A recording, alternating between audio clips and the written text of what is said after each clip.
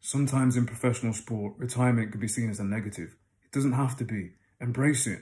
Why waste time thinking about what other people are going to be thinking? Whatever you want to do, go out and do it.